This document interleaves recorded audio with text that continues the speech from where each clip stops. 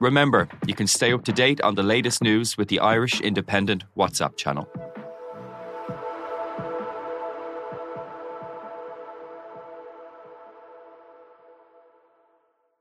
On this week's Big Tech Show, when will cars safely drive themselves on our streets? And who in Ireland is providing the technology to help them do that? We talk to one of the country's biggest automotive autonomy entrepreneurs. I have BMW Drive Assist in my own vehicle, and it is much, much safer because we are all prone to distraction, especially when we're on the motorway from Limerick to Dublin, for example. We've all been there where you actually forgot a whole section of the road. So I would say if you take it from a safety perspective, and it does allow you to kind of relax. The Big Tech Show, available on all podcast platforms. This week on Crime World. There was a Republican police from 1920. I mean, the IRA was effectively trying to run an underground government. And actually, there was a crime wave. 1919, 1920, there's a wave of bank robberies, post office robberies, robberies of individuals, robberies of pubs in Dublin and in rural areas as well. So the IRA tried to actually clamp down on that. They, on occasion, solving bank robberies and giving the money back to the banks. Now, I'm Nicola Tallant, and you can listen to my podcast, Crime World, wherever you get your podcasts. This is an Irish Independent podcast.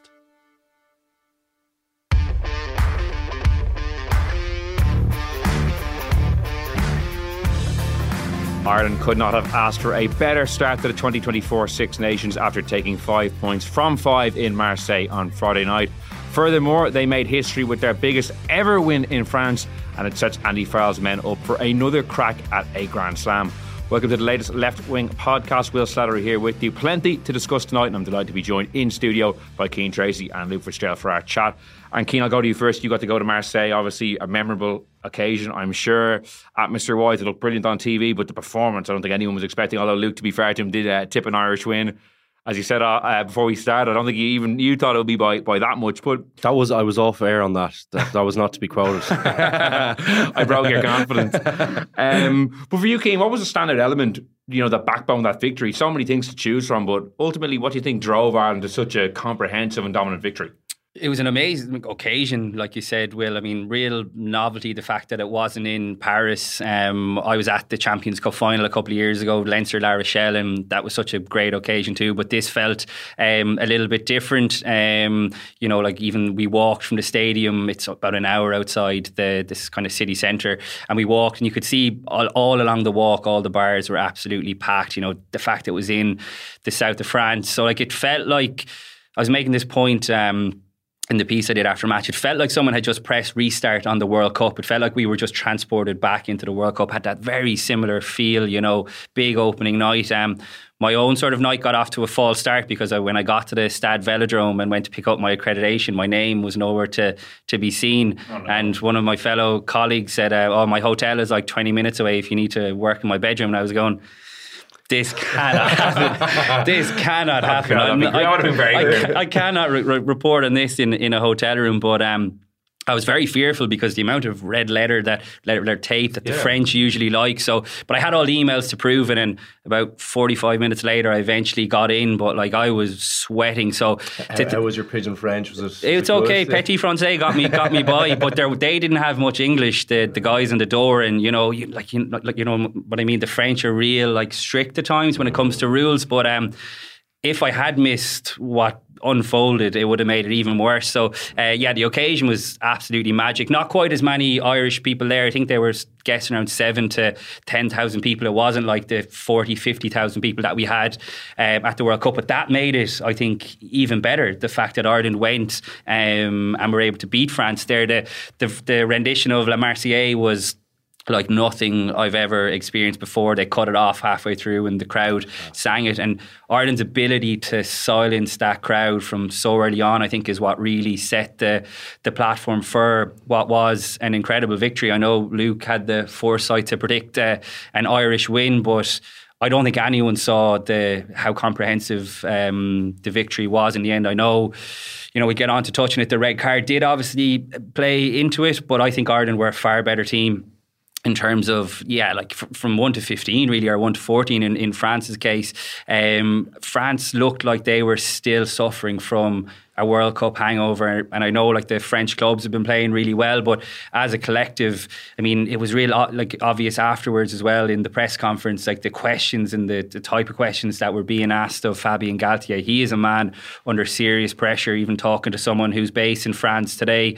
There's a lot of the big kind of talking heads in France coming out speaking against him as well. So for Ireland to go, I suppose, and bounce back from that World Cup quarter final, I mean, it was always a bit of the unknown. How were they going to play? But they just slotted in and didn't miss a beat with new faces, and that to me was the most impressive aspect of it. You got a new out half, you got basically a new second row. I know Joe McCarthy came on in the quarter final. You had a new winger. We all know how important the wingers are to the way Ireland play. And look, it wasn't perfect by any means, but God, it was just so impressive. And even watching it back a couple of times since, I was even more impressed every time I watched it back. So like you said, Will, they've kind of set themselves up now for another Grand Slam. I know that probably doesn't fit well with the psyche of Irish people, because it's not even being arrogant, it's just being confident that Ireland are looking at the fixture list, but also like what happened at the World Cup, like the narrow margins that Ireland were beaten on the night against the All Blacks. Not to go over all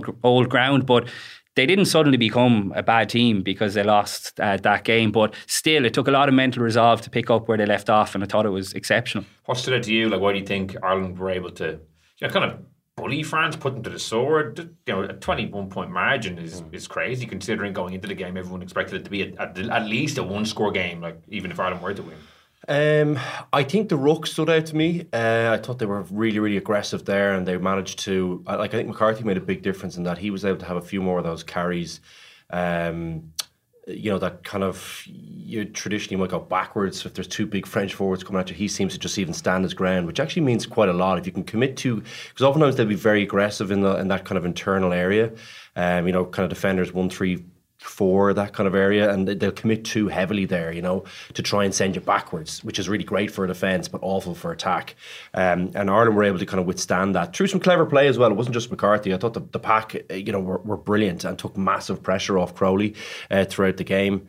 And I thought that's probably one of the things that stood out to me. I think Ireland's creativity, I suppose I've been fairly consistent in that I wasn't harsh on Ireland after that New Zealand game. There was always going to be, I think the top four teams in the world, they're fairly narrow margins between them. And I still thought Ireland should have won that game, having had quite poor periods in it and some really bad moments against New Zealand. Like kind of silly one at the back of the line at that try, and then obviously not finishing off the driving maul at the end. I mean, they're kind of two clear opportunities. I actually thought Ireland had more of that game. So I thought they dominated large swaths of that game, and I thought the same against France. And I thought that was what might transpire, because I think the team has a way of playing that if the game is anyway quick or there's kind of large periods where the ball is in play, Ireland are very, very hard to beat. That was always New Zealand's kind of trait, that just said, you know what, let's really avoid those long periods where the ball's in play. I think you have to avoid that against Ireland now. I think there's too many guys who are good at playing with the ball, at being in good positions, at exploiting space. Too many ball handlers. Rucking is too good. All the key things that you need to play that game. Ireland are really, really good at that. So I'd be avoiding that like the plague if I was playing against them.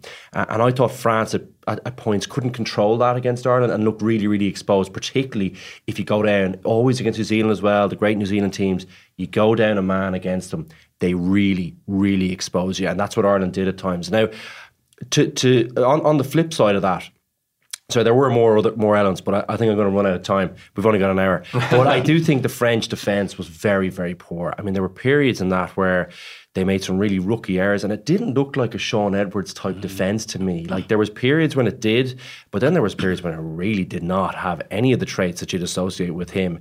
Very, very passive.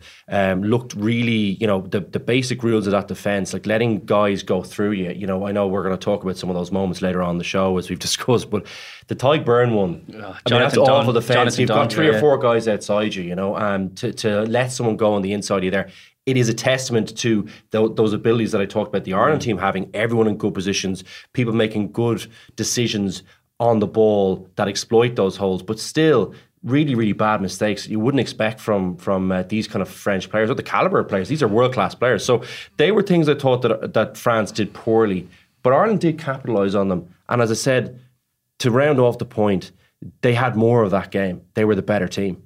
The defence is a good point, like especially for that Tygburn try. Obviously, a kind of a systems failure at the end. Dante and Movaka burned us goals between the two of them. But from the line out in the 10-metre line to the try, there was 9 carries before Byrne gets the ball. And as you said, like each time an Irish forward took the ball, they were making yardage. You just wouldn't, when you usually see a French team up against Ireland or Leinster in some of those big games, that's where they've really struggled to get that bit of purchase. McCarthy got the ball a few times, but those guys, Van der Fleer carried really well, Doris did, and I was just surprised, as you say, a Sean Edwards defence and the French defence, which has been pretty good since he came in, was just allowing so much yardage from the Irish forwards.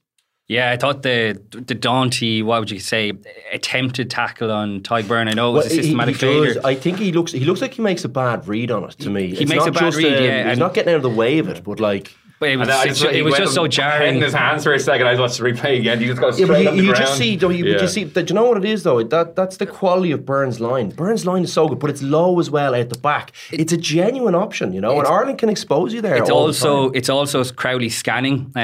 If you watch back on the replay, you can see that Crowley isn't even looking at the ball at the breakdown of phase before. He's calling to Tygburn because he spots on the fringe that Movaka is just too slow and folding across. So that helps create the gap as well. And I thought I know we'll get on to obviously talk about Crowley, but his ability to do that in that kind of environment I thought was exceptional really.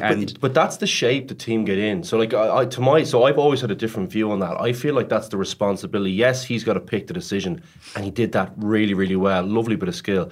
But actually there's massive responsibility on other guys to get in position to do that. So like that's it. I think if you look at Ireland, they always get in good positions to do that. So that's why last week, the reason I say that, because I always felt like as an outside back particularly, it was your job to spread the field, to create those scenarios for someone like a Crowley, a Sexton, to be able to pick the right pass at the right time. And I think that's where the decision lies. Now, of course he scans, but the guys are in position there already. And I think this Ireland team do that really, really well. And that's why they're so hard to play in open play, because people are in good positions, giving good options which take advantage of situations like that. It's a sign. I was writing about this yesterday. To me, that's a sign of how exceptional the Irish system is, that you have a new 10. I fully agree with the points that you're making. It's the animation off the ball with Lowe out the back. But that to me is such a brilliant sign of the system and the coaching, as well as obviously the skills of the players, that you can drop a new out half into it and nothing changes. Because if that's Johnny Sexton running that line, we're all going, wow, that was brilliant. But Crowley is doing it obviously in his first Six Nations start. And it wasn't just that try. There was so many different aspects of the performance. Like each of the 5 tries came from the line out. Obviously the line out was a hugely positive source, which it wasn't at the World Cup. And you can see how much confidence Ireland get when it goes well. But it's the ability of guys to step in and out of first receiver and not take the pressure off Crowley, but to make Ireland's attack a little bit less predictable. And Ireland's attack hasn't been predictable for the last few years. But you think of Calvin Nash's try. It's Hugo Keenan who's stepping in at first receiver there because Crowley goes in. There's another time where Robbie Henshaw is stepping in at first receiver.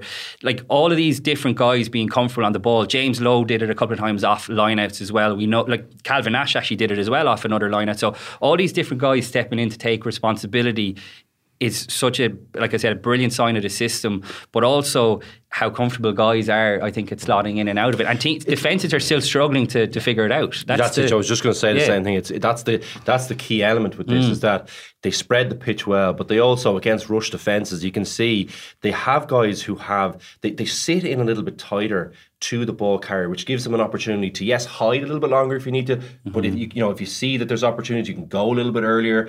But also, it gives you the opportunity that if there's a guy coming in, they can still, and everyone can ball play.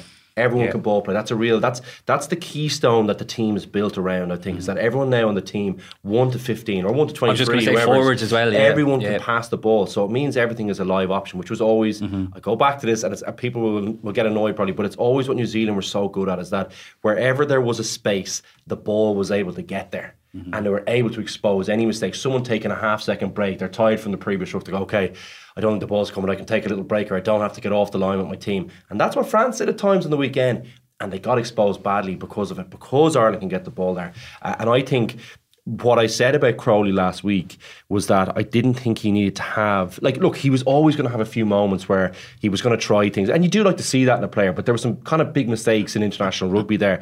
We expected that, or I expected that at least.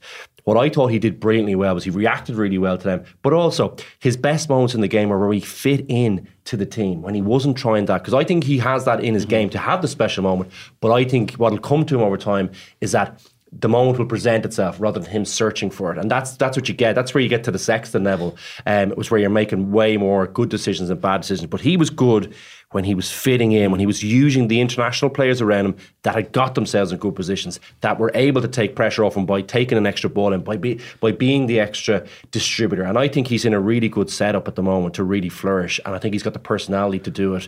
And I think he's also got the physical abilities to do it. I was really impressed with him. I thought his tackling was really good. And even that ball, he has that ability as well to take the ball to the line and be a threat himself, which I think is something that might really work well for this team. In a way, and I agree with you, he did make a few errors and everyone will remember them. The chip through, like, that was never really on. The crossfield kick, I mean, it seemed like a breakdown in communication. But in a way, I really liked that he brought his own personality to it, because I totally agree with Luke, and I would say I'd be shocked if that wasn't the brief he was given last week. You don't need to be a hero here, just slot in and do the basics well, which he did. But he was also trying to be himself. Like, he didn't try and come in and try and be Johnny Sexton. Can I ask you that one? Do you think Farrell kind of says a little bit of that to him as well? I feel like he's a real go and play, enjoy. Well, Calvin Nash kind of basically said that after the game. You know, that he had that's a discussion with Andy Farrell. Just when I hear you say it, I think Andy Farrell kind of said, "Do what you've done to date." Like, that's why I picture, you know. So, and the Calvin Nash thing is such. I'm glad you brought it up, Will. Andy Farrell did not have to tell us that in the press conference. He was just asked, Calvin Nash did really well, didn't he? Explain, like, I'm paraphrasing. And he gave you this little insight that I don't know if you didn't see it, Will, or if people didn't hear it.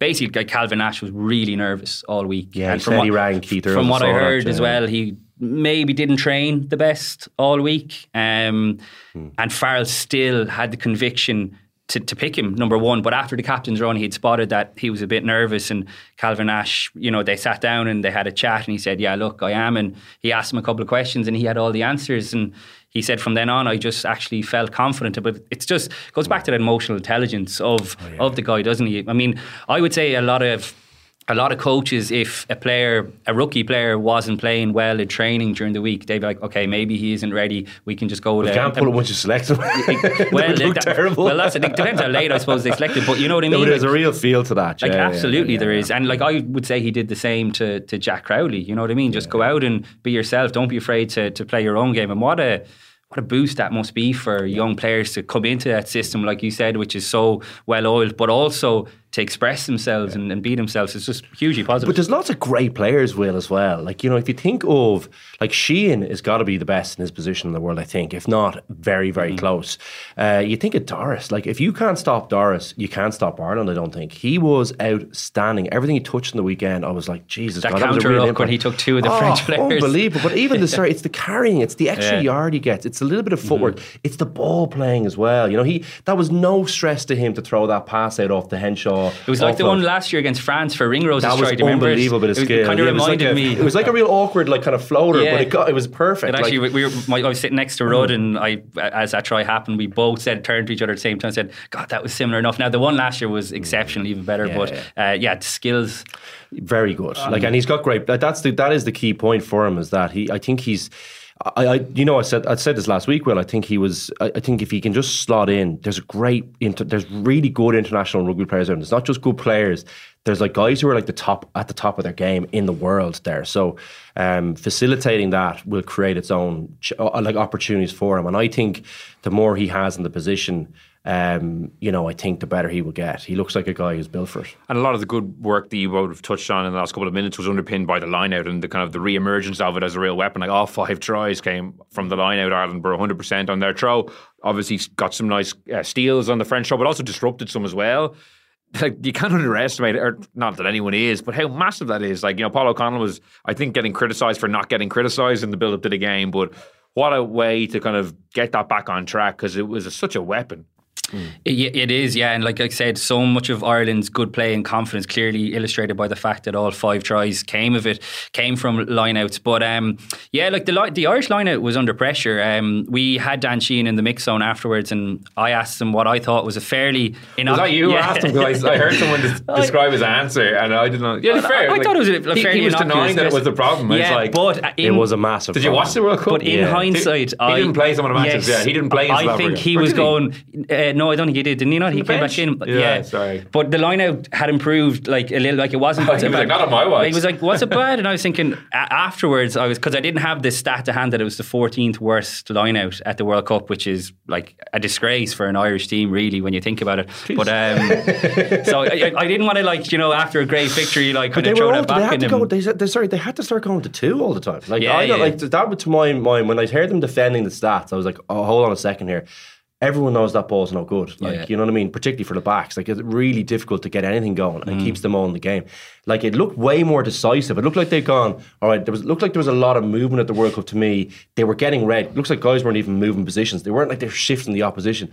It looked way more decisive on the weekend. And I wonder as well, did they regret some of the selections? Of course Definitely, they did. not Milwaukee. That was well flagged in advance. I was saying this all last week that I just couldn't understand Moefana and Woki, and sure enough, I saw on Midi Olympique earlier that Woki, and I know obviously Wilhelmsen is going to be suspended, and Louis Bray-Baray are going to be coming in to start this weekend, so they're going to play the team that should have played against Ireland.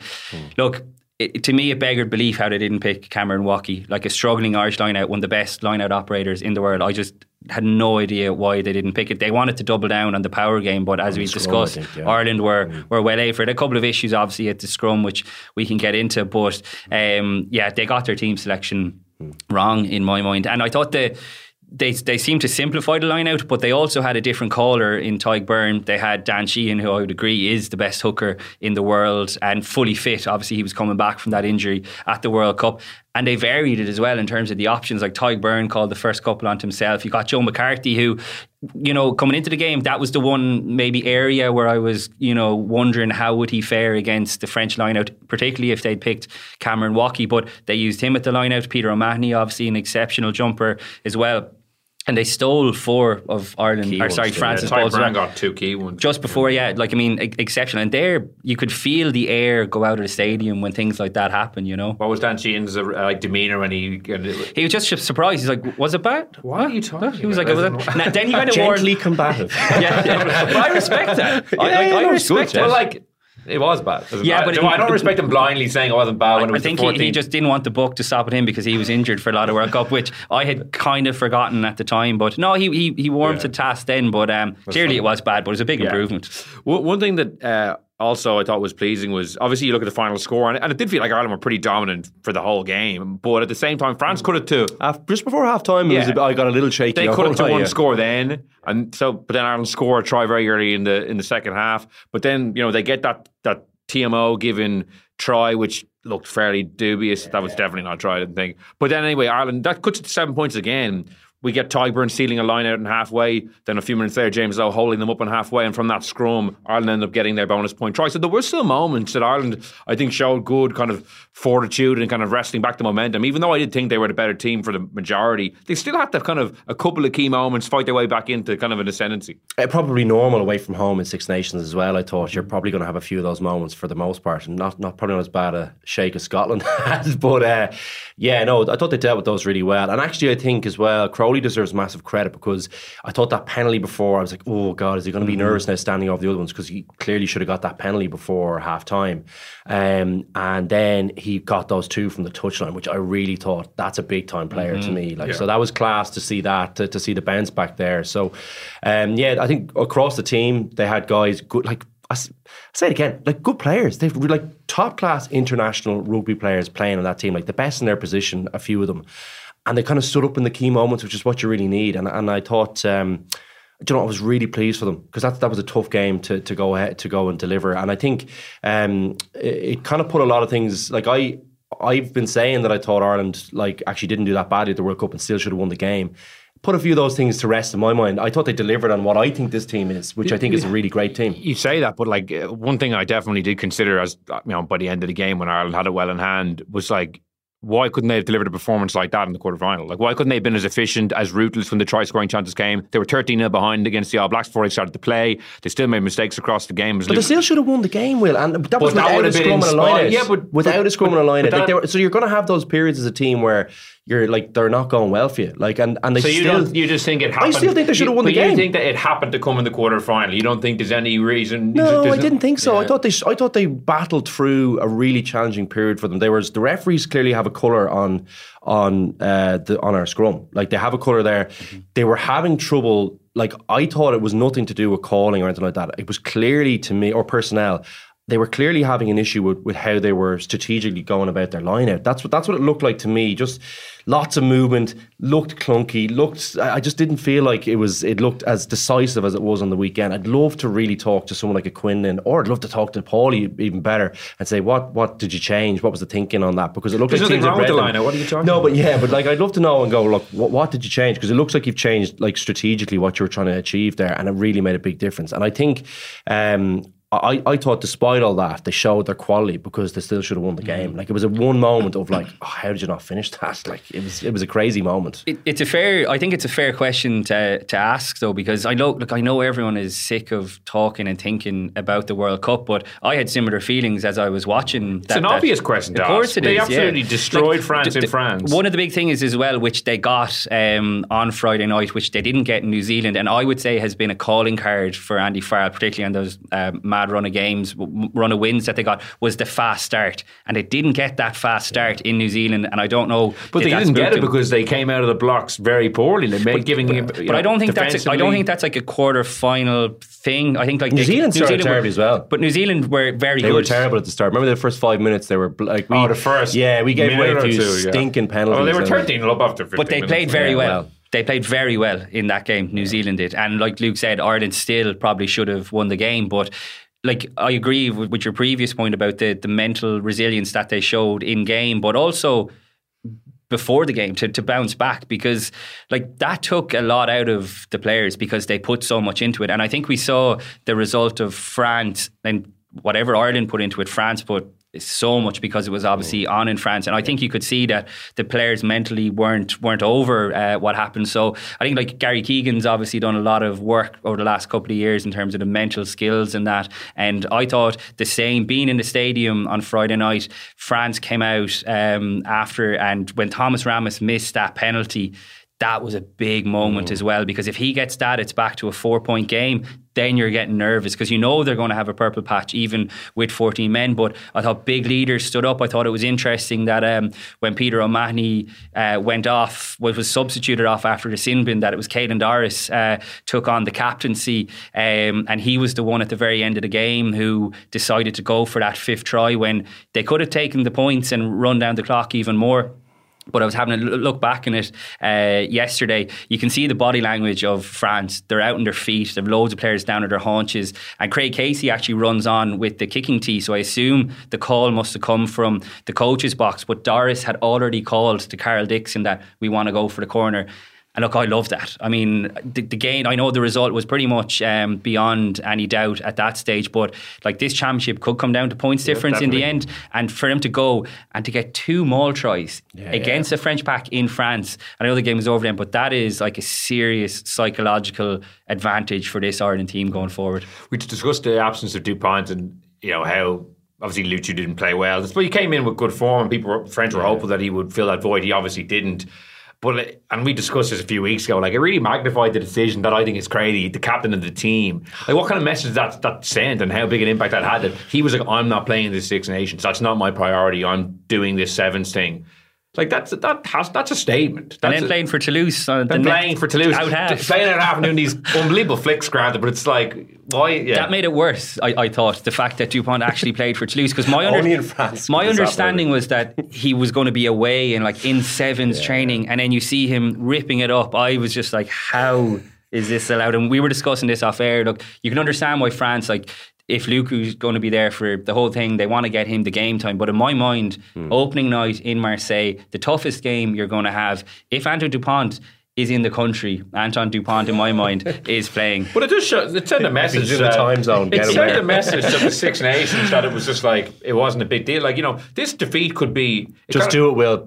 Just do it. But it reminds me a little bit of Ireland against England in 2019 when like Ireland came in, obviously wasn't post the World Cup, but came in with the big aspirations of winning another Grand Slam or Six Nations, got destroyed, the team fell to pieces. Like you were reading out some French media clippings earlier, like they were already turned on Galtier, like some big personalities names, in France like Philippe Saint-André and a few other internationals already kind of questioning whether he's the right man to lead them forward. All of a sudden, and the captain is off chasing a sevens medal, which they won't win. They have no history in sevens. Like they're going to be massive underdogs. So I don't know, the whole thing. Big fat paycheck though for Dupont. So well, he's getting a big one anyway. Surely, yeah. I mean, to my mind, it feels like it's a kind of to place that kind of lack of emphasis on an international cap like a Six Nations, I think is really weird. I'm not going to lie. I think I don't get the sevens thing. I never have. I know it's worked pretty well for Ireland to have a few guys there. I don't rate it.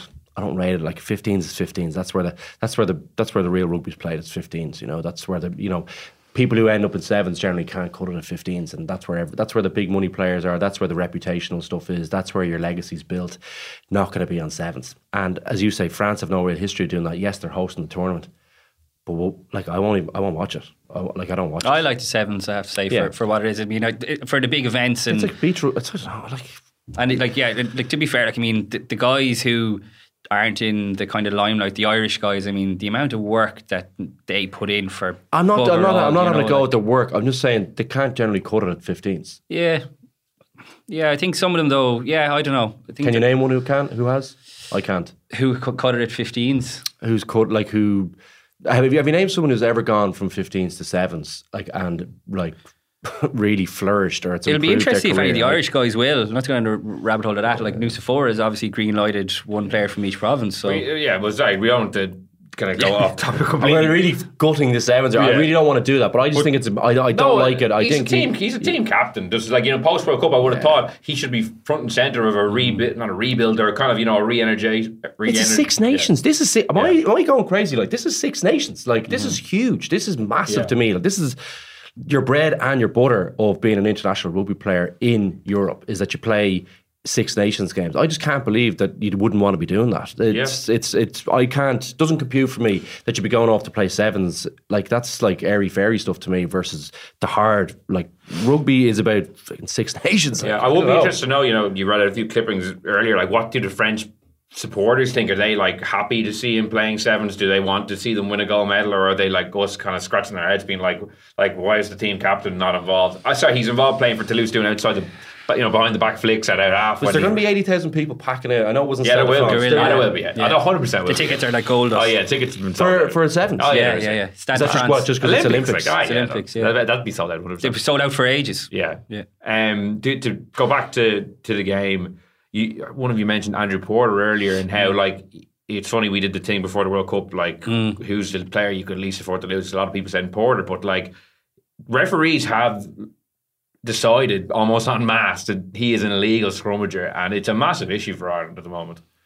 It is, yeah. I don't know if you saw BJ Botez. I did, yeah. Look, to be honest, I mean, I'm going to speak for myself. I don't know what goes on in a front row in terms of the intricacies. And we were talking to Andrew Porter about this a few weeks ago. It would have been kind of a couple of months after the World Cup, and he was saying there's times where he's watching a scrum and a ref could give a penalty, like on TV or whatever, and he doesn't know what it's given for either. So to me, it's a big issue in rugby, trying to attract people. Like if you've got someone who doesn't really watch the game, watching on TV, and a penalty is given and commentators are struggling to explain why that is, that's not a good look. But the Porter issue, to go back to BJ Botez's clips, he maintains that Porter was hard done by. So if a guy like that... At one of them. So if a guy like that is saying it, who is like a scrum expert, that's the only stuff that I can go off. Mike Ross has been pretty strong on this as well. These are the the epitome of scrum nerds. Alex Corby-Sierra was another. So, but like, I just don't understand if they're all saying why would different referees across Europe and the world all be thinking the exact opposite? Because coaches are obviously in their ears, but it's up to Ireland to change that, as in off the pitch. Because obviously you get like Andy Farrell will have a chance to talk to the referee this week. You'll get a chance to put different messages across. Joe Schmidt obviously was a big kind of advocate of that, and it's perfectly entitled to do it. So I would say opposition coaches are coming loaded with clips on Andrew Porter, whether it is legal or not, but they're portraying it as he is illegal. So to me, it seems like it is a bit unfair, because there's no way you can't have Andrew Porter in the Ireland team, because I've seen the kind of argument that Ireland should change the picture by bringing on Cian Healy earlier, or whoever is on the bench, but that's to me not feasible, because he's an unbelievable player. Exactly, I don't get. Sorry, the one thing I thought that was interesting was that about both his analysis. There was more than one thing, but one of the things I found very interesting was that the referee seems to be on the wrong side of the scrum making the call as well. So I can't see. I can't see how the referee's making the call that quickly.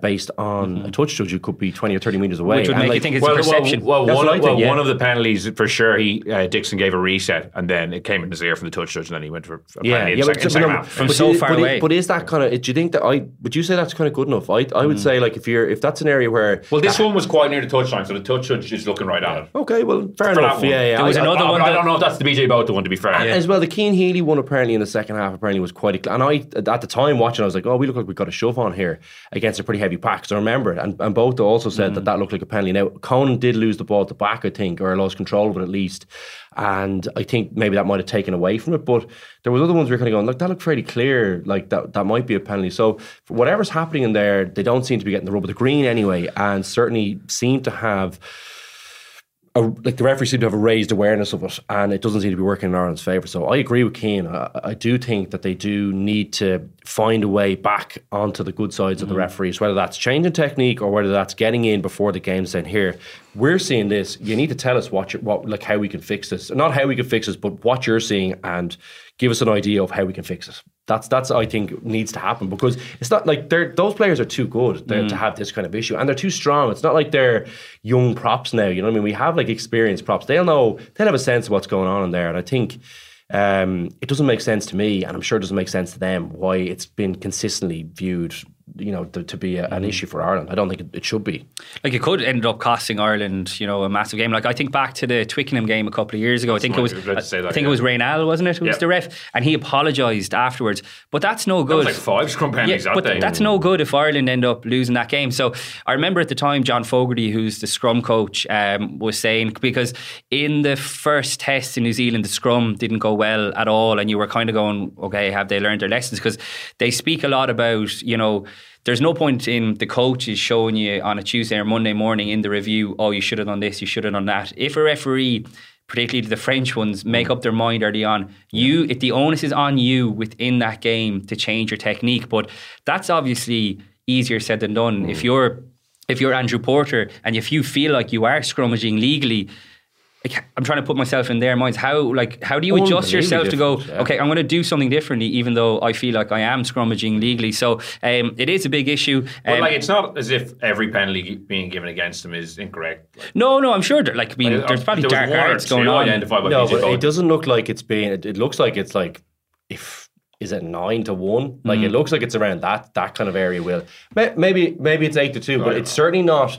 It's certainly not 50-50. No, but like every referee can't be wrong. Like. No, but is he 50? Like, well, no, sorry, maybe not. But it doesn't look to me like people who are watching the game who do know or think that he's wrong as consistently. So it doesn't look like the balance is right there somewhere.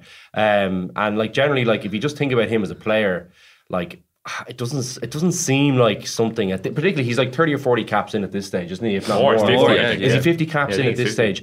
He's not like a young prop anymore. It's like scrummaging isn't going to be this kind of issue for him to kind of to have to figure out. And I just feel like something's wrong there. Whatever message they're getting across or whatever message they're not getting across seems to be an issue. I wonder, would rugby ever end up in a situation whereby, because the clips with the spider cam from above, you can really get a good sense of angles and people like changing their binds and things like that. I wonder, would there be a sort of a TMO who's almost like looking at this so complex and you don't get the spider camera obviously in every stadium, but when you do, but you need a prop there every time. But that's what I mean. Oh, sorry. It could be a job for BJ Both and Mike Ross.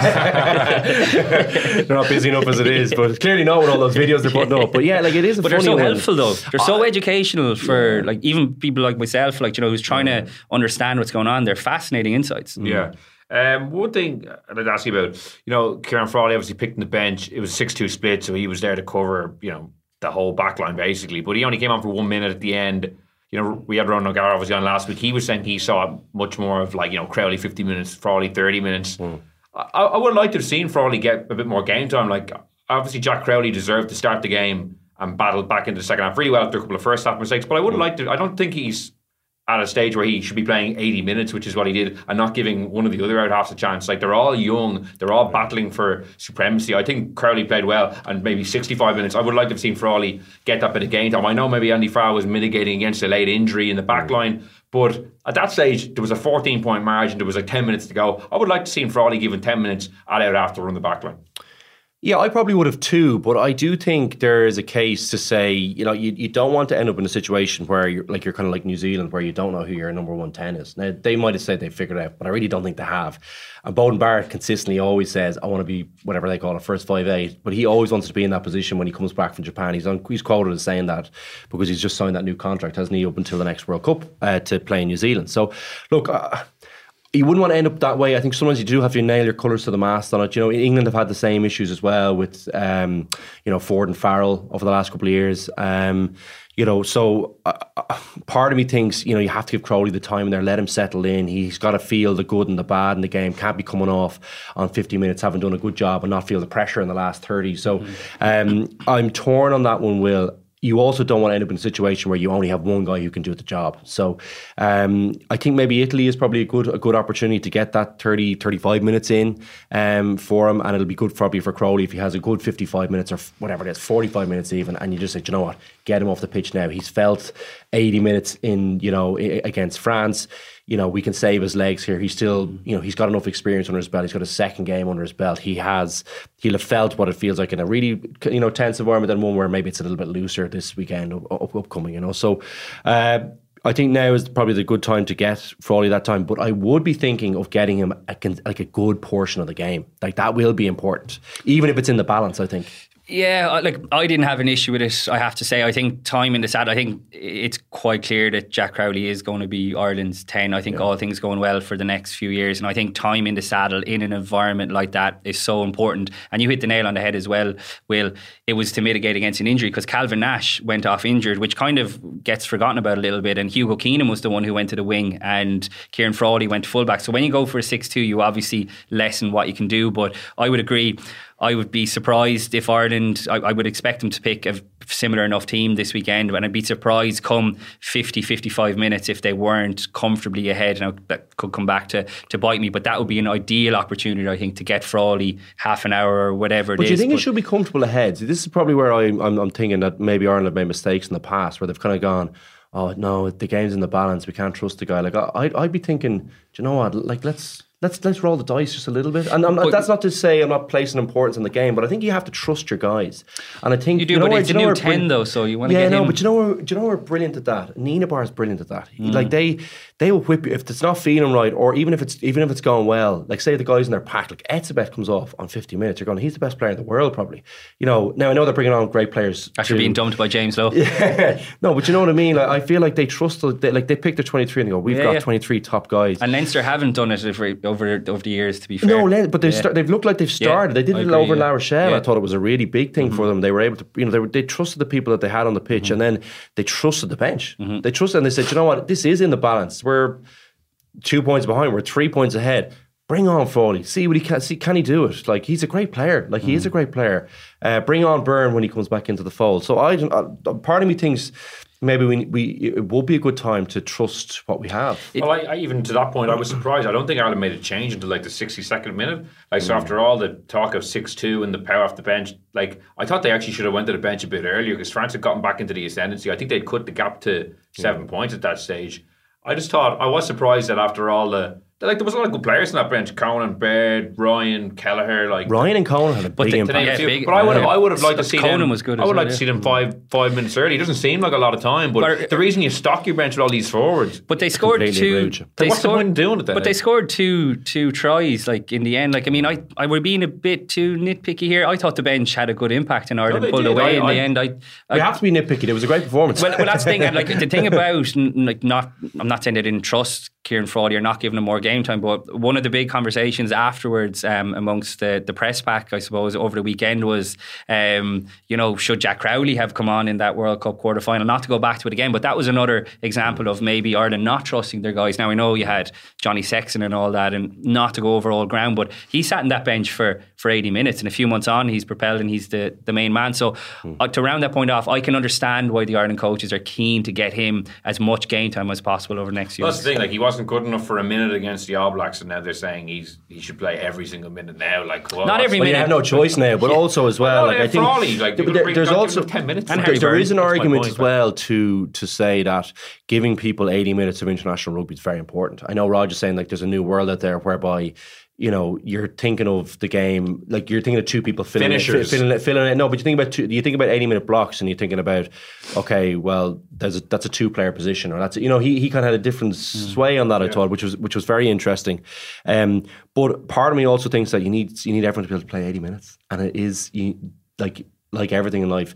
The more you practice doing the 80 minutes, the better you get at doing that, you know, and the fitter you get, because, you know, you cover extra meters every minute you cover an extra like kind of 5 to 10 meters or something, versus like Heineken or Champions Cup. So part of me thinks those things are good for you to do 80 minutes as well, particularly younger in a career. But when you know someone can do it, I think maybe there's definitely an argument to say, well, let's get someone else on so they can feel the heat. But it's an interesting conversation we're going to have over strongly that. About it, to be fair, either way. You do. I do. No, but it was something that I considered. I was like, he's on the bench for a reason. Now, I know he was there in case there was an injury, as we said, that like he might be needed. No, but certainly in the forwards, you're making a good point. Yeah. Like, you forwards, wonder, like, absolutely. Like, that's, and they're good players. There's Lions on that bench. That's the point. You have, you know, Baird, Conan, and Ryan, who can really beef up that back five of the scrum, and like they were good when they came on. I just would have thought, after all the furore about picking them, you'd go to them at 55 to really start. I can't think of the minutes around, you know, from that 55 to, I don't have a clear Yellow picture. might have played a part potentially. That's true. When he came back, but see,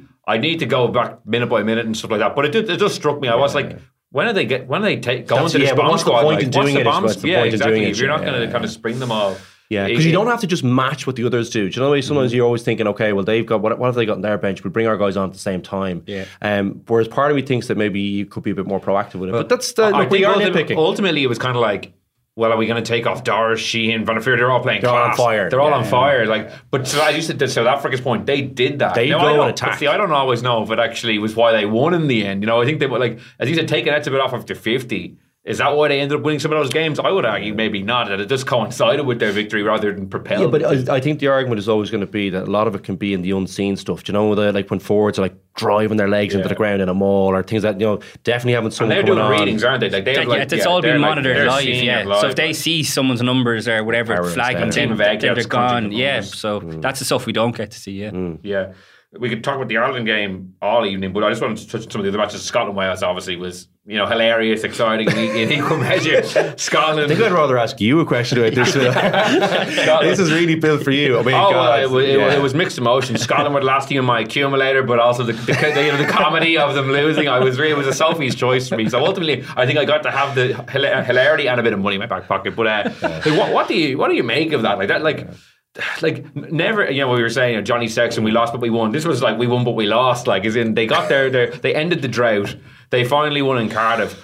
You know, they can go into France with a win on the board and potentially build. But God, like to almost throw it away from that position. Like, what do you make of how it unfolded? I don't know. There's mentally something there that's. I know I saw John Barkley going at Ian Madigan. I think it was Fiona Hayes, and I don't know who else was in studio. Madigan and they were in studio. I think they had a bit of a cut off them, which I think is fairly justified. I was kind of surprised he was defending. Like, he kind of said, "Oh, this is outrageous" or something like that in a tweet when he saw the quotes. Now, they're very concise quotes, and I'm sure there was a bigger discussion, but still, he came out fairly strongly. What does John Barkley want him to say? Like? But to my mind, that's what I was thinking. I was like, how are you kind of defending this? It was like a complete collapse in the second half. They're disciplined. Ireland, like, you know, just fell apart. And once you do that, like, Cardiff is a funny place as well, though. Like, they're so passionate about the rugby, and the game can turn. Like, I've played some great games there, but it has turned on like a sixpence, you know, some moment. And momentum is fickle in sports, but particularly in Cardiff, for whatever reason, they have had some teams where you're going, we are definitely a better team than these guys, but they are playing out of their skin here and so cohesive and together, and the noise in there. So knowing that, and a lot of those players have played a lot there, knowing that those things can happen there, you would have thought they would have said, well, we need bloody 15 on the pitch at a minimum for the whole thing, just to close it out. So they made it a lot shakier than it should have been after a brilliant first half performance. And I think it's a pretty average Welsh team, and that's been generous. That's been generous, I think. Look, I don't know. I was surprised to hear any kind of defence of that performance. They should have been caning themselves, having done all the hard work in the first half. So it was. Was it surprising? I don't know. Probably haven't given it that much thought. I think it probably isn't when we see what they delivered, I think, against Ireland, particularly in the World Cup, you know. Oh, I just saw it's like Hugh Jones calling like, we can go on and win the Grand Slam. I'm just like, oh, Hugh. Can you? Not like that. You were playing it the weekend. And I don't know if you guys saw Finn Russell's interview afterwards where he like really was like... Kind of criticised his own, which is unusual. Kind of. He was like, I was telling them what to do. They just weren't listening to me. Like my great plan. Like, don't go into the ruck. They were going into the ruck. Like, some guys need to have a long, hard look at themselves. That's like, but you know what? The neck of this guy. Pot kettle black. The man who goes off script the whole time. Yeah. I don't know. He's probably never listened to a coach in his life. Is all of a sudden like, Gregor said this and we should be doing I did kind of like it though, I have to admit. I kind of liked it. There's no point pretending that the drought is over. That was a very abject second half. And like he's a new captain in the role, like he's trying to like stamp his authority on it, and I know it is a bit rich coming from him, but I liked it and no harm in it. Needs to be said. Yeah, exactly. And you can be sure, and he was right, and if he said it publicly, you can be sure what was said in the dressing room behind closed doors. So yeah, it was such a mad game. Like if you had offered Scotland a win in Cardiff, they obviously would have taken it. Like even if it was a 1 point win, but not in the manner mentally, that it could be exactly what they need. If you think about so they could have come out of that thing thinking, oh, we pumped Wales in Cardiff, 30 points. If that had finished 27-0, but crawling out of there with a point win, you're kind of going, this could be the perfect thing for them. Where they go, do you know what? Let's hang on a second here. Maybe we actually do need to have a look at some of these issues that we're having in the big games. So that's definitely a glass half full approach, because I would think that these issues are trying to play devil's advocate here, to the Scottish listeners, like to offset Will's we can't cane them. We've got them in the last match. This could be crucial that they're coming in overconfident or angry. I don't want them coming in angry. Like that last game, but like Scotland-France is now really fascinating this weekend. Like, will there be a massive kick in France? Because I could see like the big kick in France, but I could also see like their campaign disintegrating and Galtier, you know, getting even more abuse in the French press. And I really don't know how to call this one this weekend. It's set up to be a cracker. I think they'll just have too much for that Scottish pack, won't they? But yeah, look, they are traditionally can be quite tempestuous, we'll say, with this, you know, that French mindset, and they can kind of go from one extreme to the other. Possibly we might see a period where they you know, are a bit challenged, particularly with that half-pack pairing that I've kind of built a lot of the success on not being around for the tournament, I think. So, like, will they flip-flop with selections? Will we see some of the old things that have happened with French teams that have caused them to, you know, not deliver on the unbelievable potential that they have? I suspect not. I think they get this thing right. I think Galtier settles the ship, and I think the quality is too much for this Scottish team. But stranger things have happened. Scotland have caused them issues. They caused them issues just before the World Cup started, albeit not a full French team. But this isn't a full French team either. So a fascinating encounter coming up. And if Scotland can get their head right for, well, at least 60 or 70 minutes and not just 40, they'll be tough to beat. No, because like if they win this game, they have a week off, then they have England at home. Like, you know, there is a path for them, certainly to get to the Aviva at the end with the chance of potentially winning a Six Nations. They definitely won't, but like they could conceivably get to that path. The England-Italy game as well was an intriguing one. Like I've been enjoying reading the English coverage of like the New England, like their smallest ever winning margin over Italy has been heralded as this new progressive England, which I just find it hilarious. Like defensively, they were at sea in the first half. Now, obviously, they're betting in a new defensive system with the new defence coach Felix Jones. We all know that, but still, I don't think that excuses like how ridiculously poor they were defensively. And they did try to ball around a little more, but at the same time, they were playing Italy, who conceded like almost 100 points, was it, to the All Blacks, and also got absolutely destroyed by France. Like, so I don't get the positivity. Stuart Barnes was the only one who called it out the way I described it there, the way I saw it. Everyone else seemed to be just much more positive about it. What did you make of it? I think we should give Italy some credit because they were awful at the World Cup, like so disappointing. And you think of all the good work that they've done over the last couple of years, and it just came to nothing, obviously, at the World Cup, albeit in a tough pool. So they deserve credit. Obviously, they've got a new head coach. I thought some of the tries they scored were very good. Clearly, England's defensive system is a work in progress, and it's going to take a while because Felix Jones has brought in the kind of the Springboks mentality. Interesting to see actually Jerry Flannery has obviously been announced today as the new Springboks defence coach, which is an unbelievable move for him. So I don't see on England, I'll believe it when I see it, that they're going to move in a new direction in terms of their attack, because I was fascinated to see it. I was so unfortunate that Marcus Smith got injured, because I was fascinated to see how were they going to use Marcus Smith, who's been very good again for Harlequins. We're still waiting for that kind of form to translate to the test stage. Does it translate to the test stage? But was Marcus Smith going to be asked to, a bit like we were talking about Jack Crowley and Andy Farrell, fit into the system but bring your own game to it while you do that? But in my mind, Borthwick is always going to be about that kick-heavy, like direct approach, forward-orientated, and that's pretty like a lot of what England is about as well. So when Marcus Smith got injured last week, I was kind of thinking, this is probably a blessing in disguise in a way for Borthwick, because now he can go back to George Ford, who's fit again, even though Finn Smith could end up overtaking Marcus Smith. He looks like a serious player and a little bit probably more like a Borthwick player. Like he more has, like an English player. Yeah, he has the X factor, but he's a bit more pragmatic as well. Look at the way he saw out the game for Northampton and Thomond Park. So I do think, though, you do at some stage have to try to, build a team around Marcus Smith. He's too much skill to not at least give it a concerted effort to. And fair enough, if after like a full season or 2 seasons he's not delivering at international level, then maybe not. But he's kind of small as well, though, Will. He's small for international. Finn Smith's small as well. He's not that small. He's not as small as Marcus Smith. George Ford is small. Yeah, but that's always been an issue for him, in my mind. I agree. They should definitely give Marcus Smith time. Absolutely. I mean, like, he's just so good to watch, and every neutral would say that as well. But he's injured at the moment. He would have started. Yeah, but was he going to be started and asked to bring his own game, or was he going to ask to be playing the thing? So I'm waiting, like you will, to see this New England approach. Defensively, fair enough, but in terms of attack, I'll believe it when I see it under Steve Borthwick. Yeah, I'll be interested to see how they get on against Wales this weekend.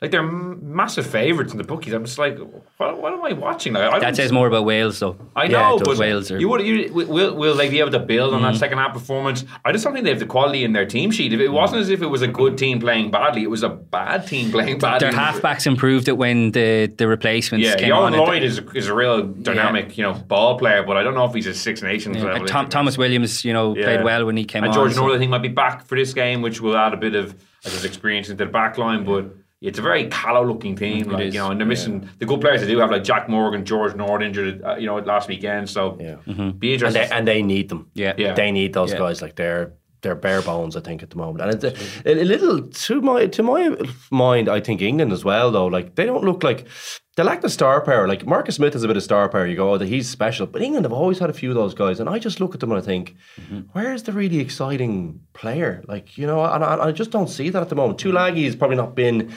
at his best, for injuries. He's done as a top player, I think. Oh Jesus! Well, I don't know. Yeah, like he's injured. He's injured. I think the injuries are really caught up on him at this point. But he's still but you're 33. It's a very good point, though. There is Marcus Smith is, you'd probably say, the poster boy, but he hasn't had time in the saddle to show that he is the man. Like Itoje, isn't the same player. So he signed a new contract with Saracens. I was a bit surprised. I thought he might go to France. Answer me this: is there one player? So if you had a Six Nations, a Lions 1 to 15, is there one English player that starts for you?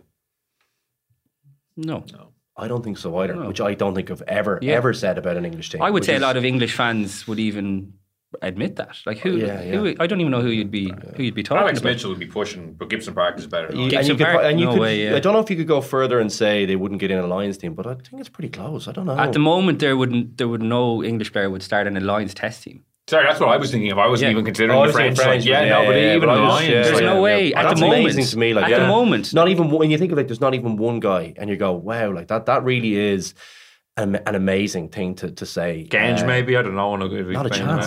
Who's he getting in ahead of? No chance. Porter, he's penalty machine. No, Porter's penalty will be, that'll all be sorted out. But everything else in around the pitch, he's so much better. I know he's a very dynamic carrier, Gange, but the turnovers, the tackling, like he's way better. If Farrell was still playing, I think there'd be an argument for 10 Farrell. Maybe. Yeah. Maybe, but like he's not, so you don't think so? That's the only one I could make. That is a real, I think, like, that shows you where Welsh rugby's at, that they can't, that you're looking at them as not being bookies' favourites for, or not even within, like, close to this English team who have been playing absolutely terribly. Now, you know, could the English team, like, I think they probably have to be fairly turgid, I think, if they want to be successful, which is not what they want to hear, and probably will not suit someone like Marcus Smith. But I don't know, like, I think, like, do you know what, I feel like what was surprising to me in the weekend was that they had periods where the defence was brilliant, and you could see that South African element, but they had periods where I thought the one-on-one tackling, like, they just were so bad. Like, some of those tries that Italy ran in, the one at the really end. exciting, awful. Yeah. Like, awful. I know the game was stuff. done, but like still basic shocking. skills, hands low, Just getting handed off, yeah. like really, really basic stuff. Not getting feet close to contact, head in wrong positions.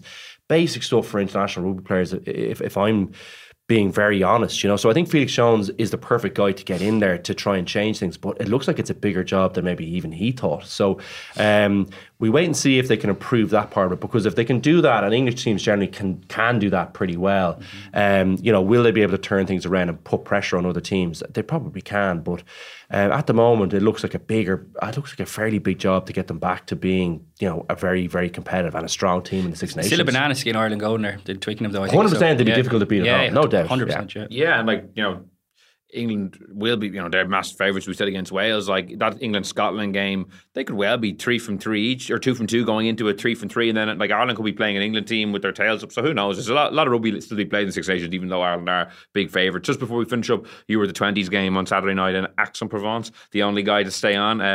Fair play to you. Great win, obviously. To be fair, France were missing a number of guys who could play. They were playing top 14. Like Tuilagi obviously was playing against Ireland the night before, but still great for, you know, it looks like another Grand Slam potentially in the offing. Yeah, I was making this point in the match report, Will. I mean, to have 2 Irish wins in France in 24 hours is amazing. I mean, and it should never be taken for granted, because I think we're all so scarred from, you know, growing up in... Was it 30 years before Brian got to try? Close to it anyway. Like, we're also used to just being scarred when Ireland teams play in France, and they were exceptional, Will.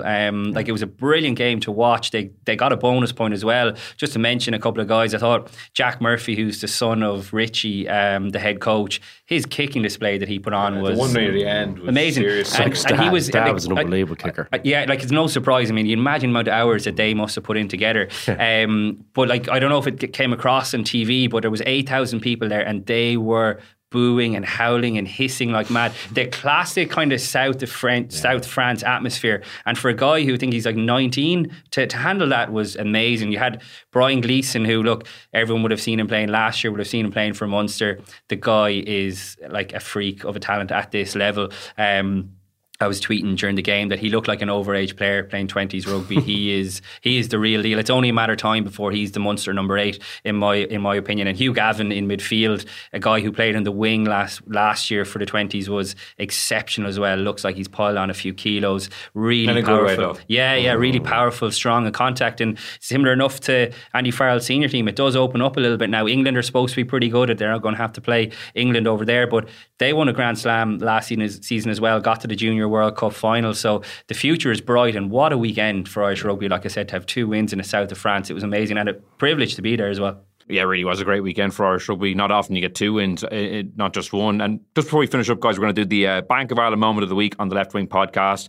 My one, I know we discussed a lot of these moments earlier, but it's worth going back over them again. Tadhg's try for me, you know, the 10 kind of phase set leading up to it, the carries were just, you don't see French team, or this French team certainly, put back on their heels the way the Irish forwards are punching holes. And then there's a lovely little pop pass from Crowley, and Byrne galloping through untouched as well as the defence parts was just a brilliant moment. And it kind of just rubber stamped their dominance at the time, putting them 2 scores ahead, and, you know, set the scene for the second half. And Tadhg, I think we didn't really touch on him, you know, hugely in terms of his individual performance. You know, maybe struggling a bit for form post-World Cup. I thought he was back to his absolute best the weekend. And when he plays well, the whole Ireland team plays well. He's a real galvanising player because his impact is always like big moments, like, you know, a huge steal, or, you know, a big moment at the line out and stuff like that. So delighted for him, and, you know, a really good try. Yeah, I fully agree. We should have given Tadhg Beirne more credit than we did. Joe McCarthy seemed to get all the plaudits, but Tadhg Beirne was exceptional. My moment of the week was Calvin Nash's try. What I liked about it was it came at a time when France were enjoying their purple patch after half-time. Thomas Ramos had just missed the kick at goal. Like I said, it would have made it a 4-point game and you would have been really nervous then. But the character that Ireland showed to go straight down the other end of the pitch, and for, like I said, about the multi-layered attack really came to fruition. You had Jack Crowley going in, clearing out a breakdown. You'd Hugo Keenan stepping in as first receiver. Lovely pass out wide to Robbie Henshaw, who did really well. And that little offload to Caelan Doris, who pops it in for Calvin Nash, who we discussed was really nervous all week. What a moment on your Six Nations debut to score a try in that atmosphere. And to me, that was the winning of the game. There was no coming back from that from France. And yeah, just a moment he'll never forget. I thought he played well. He didn't get a huge amount of ball, but he had one really good carry. I think it was actually in the lead up to Tadhg Beirne try potentially, where he took it off a line out, you know, in the middle and made like 10 metres. I thought he did well. But he looks like, do you know what I loved about it? He looked like a seasoned pro. Yeah. Like, he looked like a guy who, I believe he's a very hard worker and all that, great trainer and great shape and all that, but he looked like a guy who didn't overthink anything. He just looked, I'm good at this, and he did all the basics really well. And I thought he played really well without having big moments really bar the try. I just thought he was really, really good, so I was really pleased for him. He's a guy who, I was making this point a couple of weeks ago in a pod, I think it was with Sinead, that I think we underestimate guys who you think are gone to a certain level, but the next level they can kick onto when they get time in international camp with the likes of Andy Farrell, Mike Catt, Paul O'Connell. I think we can kind of forget that there are another levels, because look, we all know the freakishly talented guys like Joe McCarthy, Caelan Doris, so the talent is obvious, but Calvin Nash has had to work so hard for everything he's got. Not that the others haven't, but wasn't fancied by Johan van Graan. He was talking about retiring because he was injured, he wasn't getting game time, and to, like I said, to have a moment like that himself was just exceptional. And the funny thing was, I thought his impact might come in the air. Like, he's really good at, like, you know, getting the ball back and, you know, winning back high kicks, especially by picking Mafena. You know, I thought he might be like someone who might be getting on the end of some of those, but, you know, it didn't really materialise in the game. Luke, he defended well as well. I was really he's good defender. He's a good defender. Strong. And like, that requires a bit of calmness and toughness. So that's great to see for him. My moment was actually a kind of different one. It was, and I could have picked two of these for Hugo Keenan, but I'm going to pick the Pinot one down the left touchline, because he's been unstoppable. I see Shane Horgan picked him as his favourite player at the moment in the Six Nations. You know, and I'm not surprised, because he's clearly been watching Bordeaux. Like, he's magic, and he's really, really slippery and hard to stop.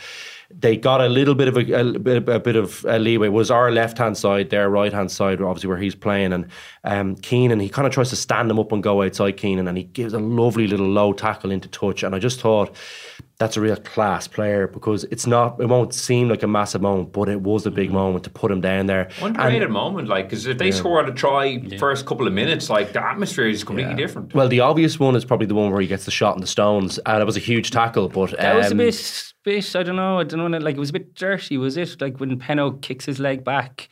I actually didn't notice any of that. I missed it, to be honest with you. I was just thinking that was a great tackle, but it was an exceptional tackle. Unbelievable. That kind of tackle is the kind of tackle where your teammates feed off that and go, they're not beating us today. I haven't mentioned that one because the other one, there was like the one a few minutes later where Pinot goes through. I was like, I just felt like it kind of took away from that massive tackle. But the other one where Ireland were kind of in the ascendancy, France looked like they got a little bit of leeway down that side. I was thinking, oh no, here's that moment that France run a month from 40. Chops him down, no big deal, and that's to my mind is a guy you can really rely on. I think he might be the best fullback in the world. I love watching him. He's got everything to me, and I think the tackling was the last little bit for me. Never that he was not up for it, but I thought he made a few mistakes for Leinster a couple of years back, particularly the Roux try in the final. Do you remember that Raymond Roux try? He should have laid a glove on him at least there, and I criticised him for it at the time. But he now, to me, is a polished player. He's got he's the full package. He's got everything. Got the kicking game, the catching game, the tackling, and he's magic, obviously, going forward. I'm glad you picked it as your moment, because he has become one of these guys who we don't probably focus a huge amount on, because you just expect him to be a 9 out of 10 every week. He is probably Ireland's most consistent performers over the last few years, and great moment. I was very tempted to pick that Finn Russell interview as my moment of the week. Probably should pick something in the game, but the bus is reversed over all his teammates in his first ever moment as captain on BBC, on terrestrial TV, no less. But I think it speaks to the Irish performance. We picked out 3 moments, and we could have picked out 10 different ones. And that's the key fixture in the competition. The key fixture, but it was a real great way to kick off the tournament. I'd like to thank Cian and Luke for joining me on tonight's episode of the Left Wing Podcast. We'll have another show later in the week reacting to the Ireland team announcement for the game against Italy. And in the meantime, you can subscribe to us on Spotify, Apple Podcasts, or listen on independent.ie. So until next time, thanks so much and goodbye.